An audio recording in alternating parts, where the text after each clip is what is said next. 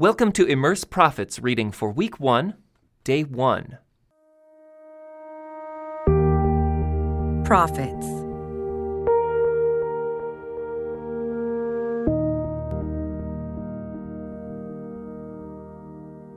Introduction to Prophets. The Bible tells the story of how God chose the people of Israel for the sake of restoring the whole world. He entered into a series of covenants with Abraham and his descendants in order to move them closer and closer to this goal of being a life-giving blessing to all peoples. But over and over again, the ancient Israelites failed to honor their covenant obligations to God. The law of Moses insisted that they give the Lord their exclusive allegiance, but they repeatedly turned to worship other gods. The law provided numerous safeguards for the poor and vulnerable, but the people frequently exploited the weakest of their citizens. In short, Israel failed to be the light to the nations that God was calling them to be. But God was determined to keep working with this imperfect nation to achieve his goal. So God sent special messengers, the prophets, to call the people back to him. The messages of many of these prophets have been collected and preserved for us, and they now comprise nearly a third of the Bible's First Testament. The prophets play the role of covenant mediators, calling the people to be loyal to their covenant with the Lord. Many of the prophets frame their arguments as covenant lawsuits against the people. The prophet Micah, for example, announces at one point, "Listen to the Lord's complaint. He has a case against his people." The prophets establish in their arguments that the people have become unfaithful to God by failing to keep their covenant commitments. This is why the prophets typically begin their messages with warnings, followed by the announcement of necessary consequences for disobedience. But judgment is never the Lord's final word for Israel. Difficult messages of correction and judgment transform into visions of restoration and flourishing life.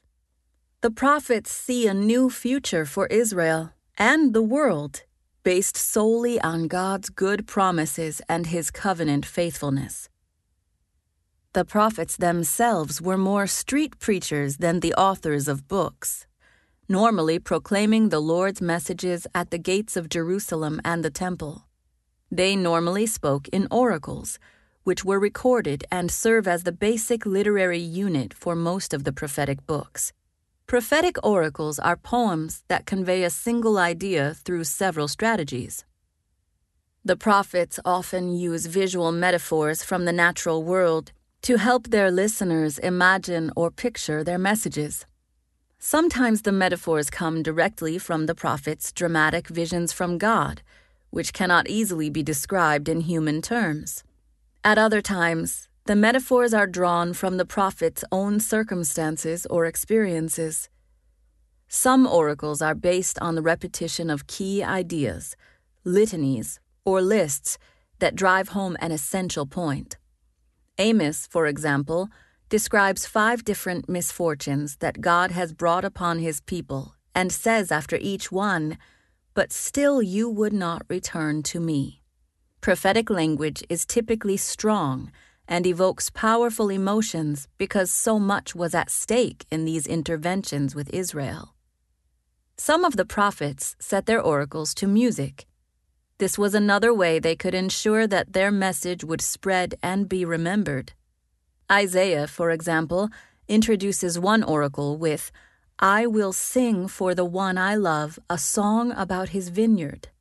This particular oracle presents an extended metaphor, describing Israel as a well-tended vineyard that failed to produce the fruit the keeper wanted, the justice and righteousness that God had been cultivating in them. We present these books of the prophets in an order that follows their general historical sequence. As Israel journeys from the time of the empire of Assyria, through the period of the rule of Babylon and then Persia, to the return of the people to their homeland, the prophets are present to speak into Israel's various historical situations. The collections cannot all be dated precisely. Jonah and Joel are particularly difficult to locate historically, so they are placed last and can be read in view of the larger prophetic tradition. As Israel's wayfaring continues through the centuries, the prophets relentlessly remind the people of their true calling. Even through the dark abyss of exile and the loss of land and home, their hope for the future remains. This story is God's, and at the end of the day, He will act to save His people and His world.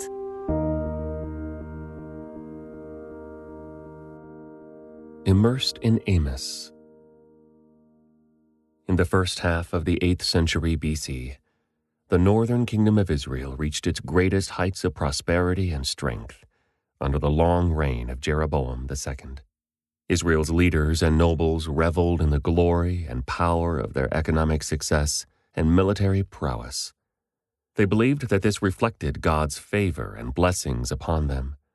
After all, didn't they bring lavish offerings to their gods at the temple in Bethel, which was the king's sanctuary and a national place of worship, as well as at other shrines such as Gilgal and Dan? But their self-satisfaction was disturbed by the words of a shepherd from a small town in the southern kingdom. The temples of Israel will be destroyed. I will bring the dynasty of King Jeroboam to a sudden end. Why did the prophet Amos bring these dire words to the people? In the midst of their comfort and wealth, the Lord had seen the truth. They trample helpless people in the dust and shove the oppressed out of the way. Israel's brash self-assurance was built on idolatrous worship, gross injustice, and mistreatment of the poor. So God sent His messenger to warn the northern kingdom of their coming judgment and demise. The leaders of Israel gave Amos's warning all the attention they felt it deserved. They threw him out of the kingdom and told him to peddle his message back in Judah, where he'd come from. So Amos left, but his prophecies were written down to preserve them as an ongoing witness against the injustices that would doom the northern kingdom. He became the earliest of the writing prophets, whose words have been collected for us in the Bible. The book of Amos begins by establishing the credibility of his warnings. Its superscription specifies that he received his message 2 years before the earthquake. Amos had predicted this: "The earth will tremble for your deeds, and everyone will mourn. The ground will rise like the Nile River at flood time. It will heave up, then sink again. And when this earthquake came, it was devastating. Geologists have found evidence at multiple sites of widespread and sudden destruction, consistent with a massive earthquake late in the reign of Jeroboam II. After this opening assertion that God truly is speaking through Amos, the book relays a cycle of oracles against the nations that immediately surround Israel. The prophet first announces judgment against these nations, and then in the 7th oracle turns to speak against the southern kingdom of Judah. The listeners in the northern kingdom likely would have expected this to be the final oracle, and they would have cheered the condemnation of their neighbors and closest rivals in Judah. But Amos has been drawing a target with Israel at the center, and he delivers his longest denunciation against the northern kingdom of Israel. Because of their wanton luxury, oppression of the poor, and idolatry, they will be defeated and destroyed. The rest of the book reinforces this message. It consists of loosely organized and sometimes interwoven short oracles that take up the same themes. Idolatry, injustice, oppression, and debauchery will bring God's judgment, no matter how strong Israel's army or enthusiastic its religious services. As part of this message of judgment, Amos also relays a series of visions given to him by God that metaphorically depict the coming punishment. These visions are juxtaposed with an account of the expulsion of Amos from the northern kingdom. showing that the people have rejected both God's message and God's genuine messenger. The final oracle is the most devastating of all. In it, God dismisses the Israelites as his covenant people, saying that the Exodus should not make them feel more special than any other nation. "Are you Israelites more important to me than the Ethiopians?" asks the Lord. "I brought Israel out of Egypt, but I also brought the Philistines from Crete and led the Arameans out of Kir. I, the sovereign Lord, am watching this sinful nation of Israel. I will destroy it from the face of the earth." But then, in a pattern we will see again and again, the epilogue expresses renewed hope for the future. Amos, the earliest of the prophets, sets a template that God's later messengers will also follow.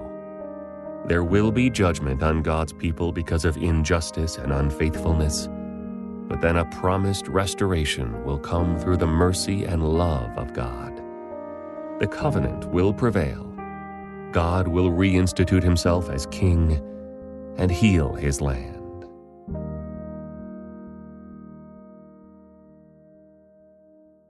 The prophet Amos.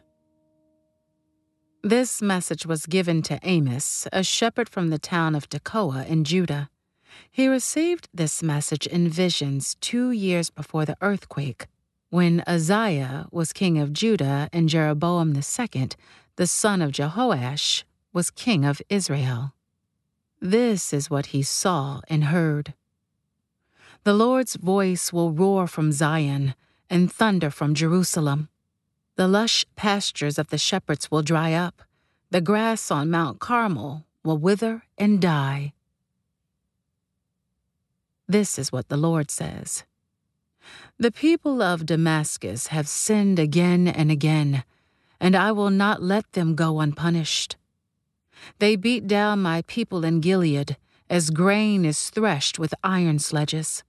So I will send down fire on King Hazael's palace, and the fortresses of King Ben-Hadad will be destroyed. I will break down the gates of Damascus and slaughter the people in the valley of Avon. I will destroy the ruler in Beth-Eden, and the people of Aram will go as captives to Kir, says the Lord.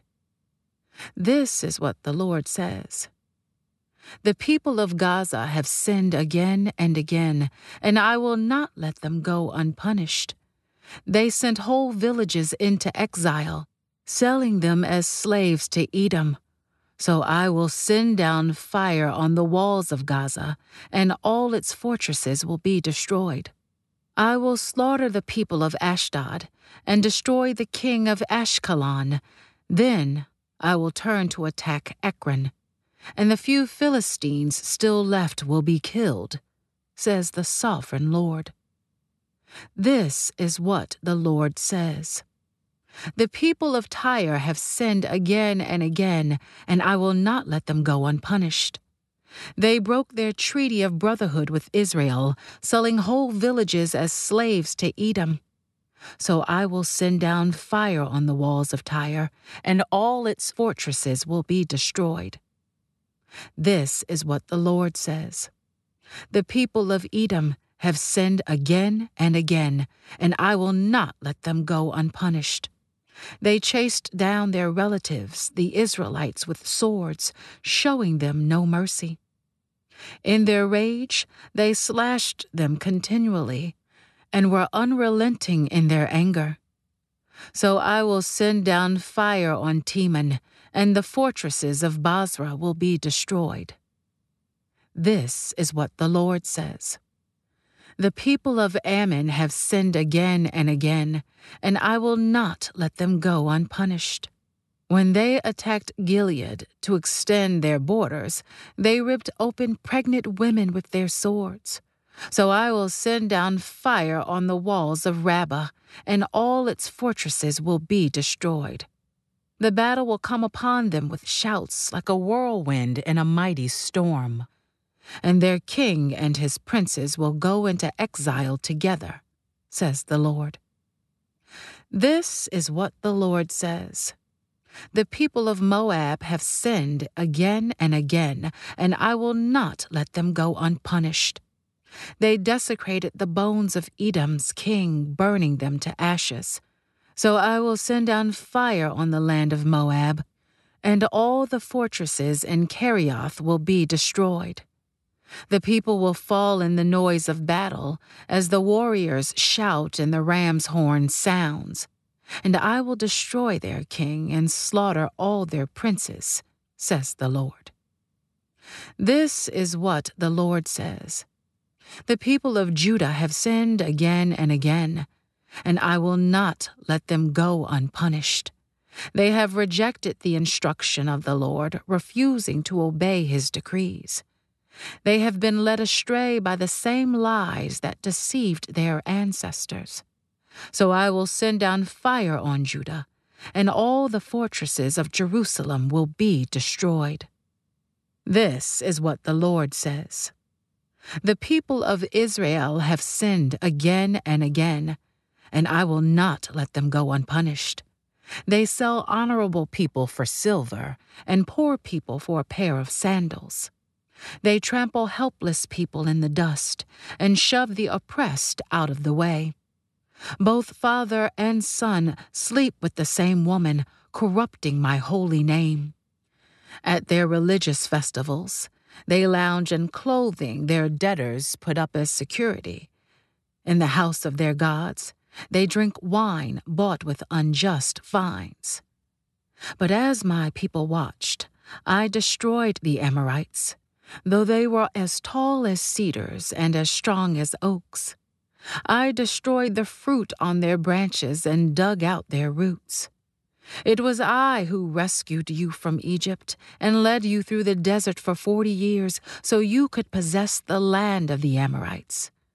I chose some of your sons to be prophets and others to be Nazirites. Can you deny this, my people of Israel? Asks the Lord.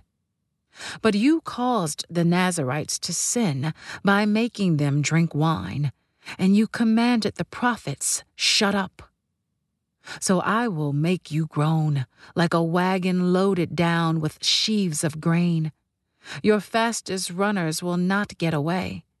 The strongest among you will become weak. Even mighty warriors will be unable to save themselves. The archers will not stand their ground. The swiftest runners won't be fast enough to escape. Even those riding horses won't be able to save themselves. On that day, the most courageous of your fighting men will drop their weapons and run for their lives, says the Lord. This concludes today's Immerse reading experience. Thank you for joining us.